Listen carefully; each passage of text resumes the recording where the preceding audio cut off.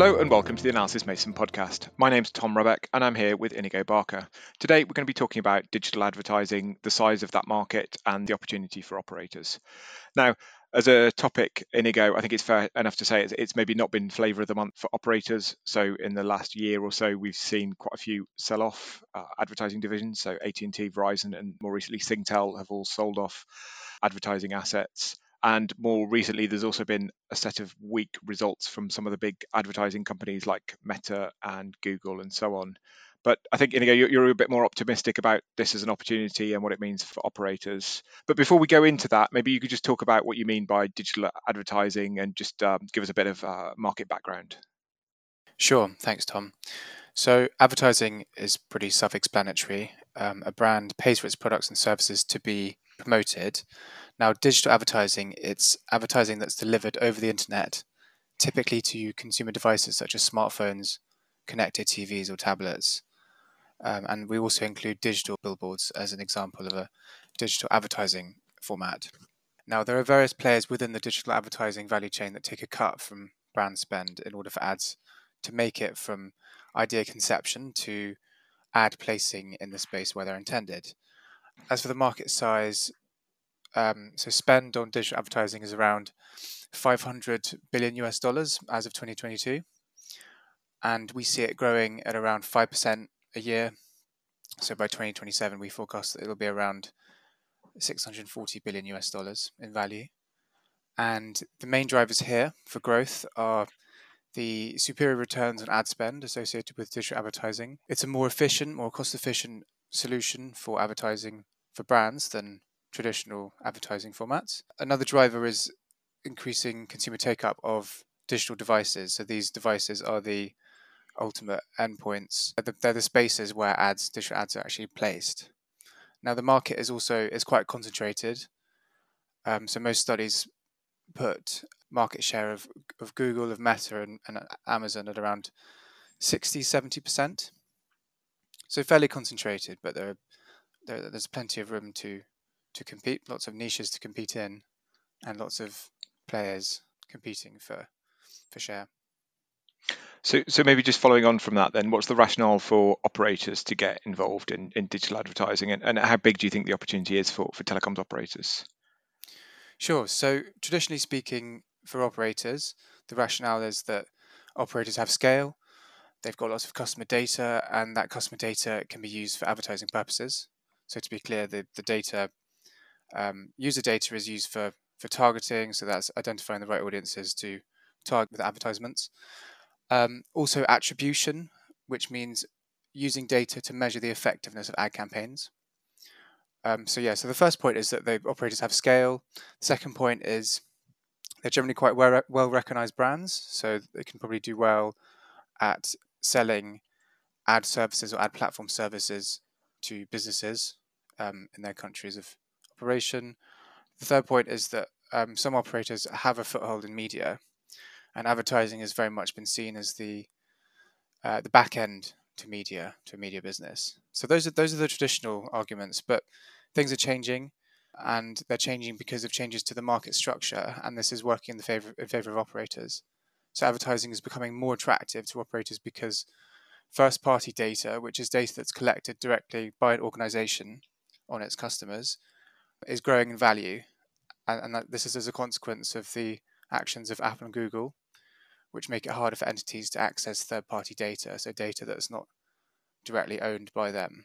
We forecast the operator share of global ad spend is looking to grow, and we see, so currently digital ad revenue is around 19 billion US dollars globally, and we see that increasing to just under 40 billion by 2027. So this, to put that in perspective, currently operator revenue from digital advertising is about 2% of mobile service revenue globally, and we see it moving to about 4%. Relatively strong growth, relatively small, but still pretty small compared to the overall business. And it's worth recapping. So the reasons why it's attractive for operators. So partly it's because they've got inventory. So if they've got pay TV businesses or whatever, that gives them inventory. The other argument I think that you had was that they are already quite big brands, so they're already quite well placed to play a role in the advertising market in their country because they're already quite big companies, big players. And the third reason was just about the changes that Apple and Google have made, which makes it harder for other parties to collect data. But telecoms operators already collect data on customers, so they have that they can use in a anonymized, aggregated form. Yeah. So how does that opportunity then vary across different markets and different types of market? Sure. So we see it varying quite a bit. And the main reasons why it varies is because there are different levels of market growth advertising across different regions. So in lower income regions, digital advertising has much higher growth prospects because it's just simply a much less mature business. And another reason why it would vary is the varying market power of the big digital advertising players like Google and Meta. So we generally expect to see that in higher income markets, like Western Europe and North America, operators they've had bad past experience. They tend to have had bad past experience with advertising, and they're going to be generally quite cautious going forward. So the kind of approach we Mm. expect to see from them is a collaborative approach. So operators working with each other, maybe with other players in the advertising value chain, to launch services for brands or publishers that combine all their assets in one. And we also expect them to be competing in parts of the value chain where Google and Meta and the big players are less focused. Yeah. So maybe give an example of that, because I think you're saying that they are being more. We expect operators in high income countries to be maybe more cautious, as maybe more collaborative approach, but they are still they're still active in this market. So maybe just talk about what's happening in the cable operators in the US. Of course, yeah. So the US advertising market is it's where the telcos are most present historically, and going forward, I think that's going to continue to be the case. So a large part of telco digital advertising revenue in North America comes from cable companies that have ad space on cable TV and they're monetizing that ad space. But then besides that, we see examples of cable cos launching ad tech platforms and solutions in order to monetize their user bases. And a recent interesting example is an example of a service called BlockGraph, and this is a JV between Comcast and Charter, and also Paramount. And this is the kind of collaborative approach that I've been referring to. So what's going on here is these players have linked together, and they run a service for brands. The service is categorized as a data clean room, which effectively means it's a service for first-party data owners to clean their first-party data by coming to the platform and comparing and matching their data with the data belonging to the JVs, but in a totally privacy-compliant way.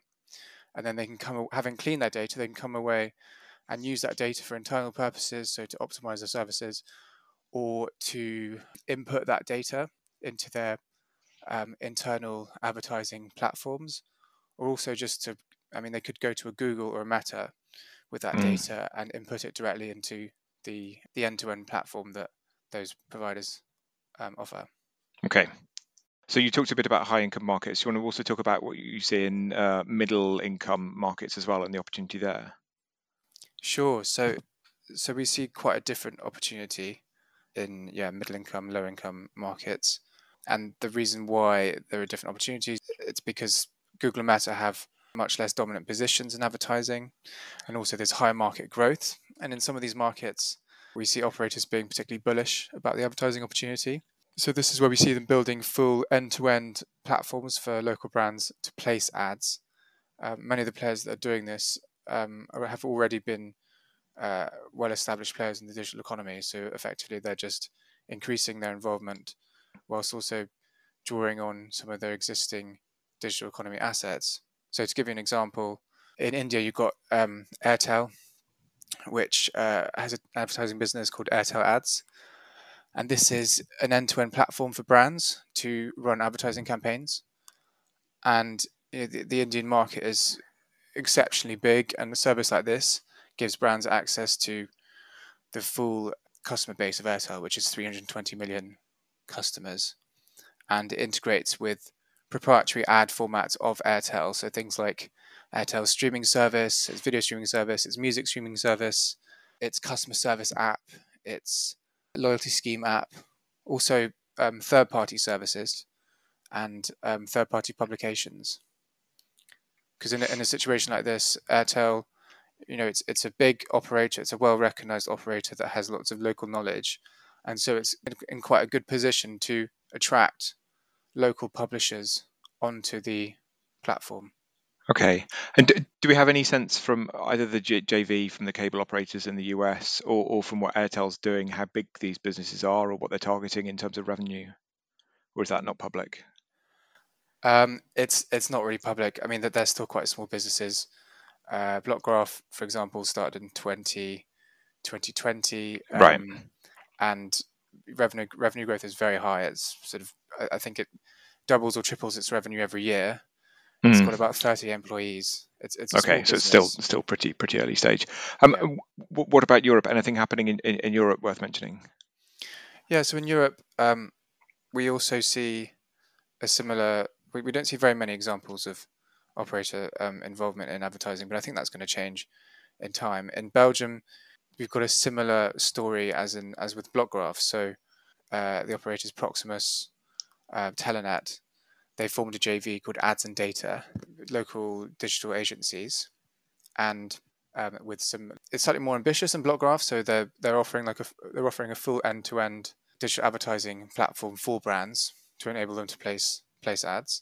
And the differentiator there is that they've got lots of rich data on Belgian consumers, especially Flemish-speaking Belgian consumers, and these consumers, they're sort of relatively underserved by the big global platforms. Okay, that's interesting. Thank you. So just thinking about it, I started off by saying that we'd seen AT&T, Verizon, Singtel sell off advertising divisions. So it hasn't worked all that well in the past. Why do we think it's different this time? What are the arguments for why they're going to succeed, or at least they've got a better chance for succeeding? Sure. I mean, yeah, that's a fair point. Why is it different? Well, I've mentioned the changes to the market structure because of what Apple has done and what Google is going to do with cookies. So that's one thing. Another thing is that the kinds of businesses that the telcos that have sold advertising assets recently were typically quite legacy advertising businesses. They weren't really in a position to compete effectively with the global players. They were also competing head on with global players in their home markets. So to give you an example, so AT&T, it had an advertising business, Xandr, which had a revenue of around $1 billion, $2 billion a year, and its main business was a demand-side platform which competed directly with Google's core advertising proposition. Yeah. So what's going on now is that in higher income markets, operators are sort of looking to compete in more niches that are less directly competing with the main players, the main global players. Obviously, this is not quite happening in lower income markets, but that's because the platform players are less. They're less present. There's more of a space for them to compete. Okay, good, great. Thank you for that, Inigo. So there's plenty more on this topic on our website. So Inigo has written a few articles, and we'll put links to those in the show notes. If you'd like to automatically receive future episodes, please subscribe to the Analysys Mason podcast. We also welcome any comments, feedback, or reviews. Thank you for listening.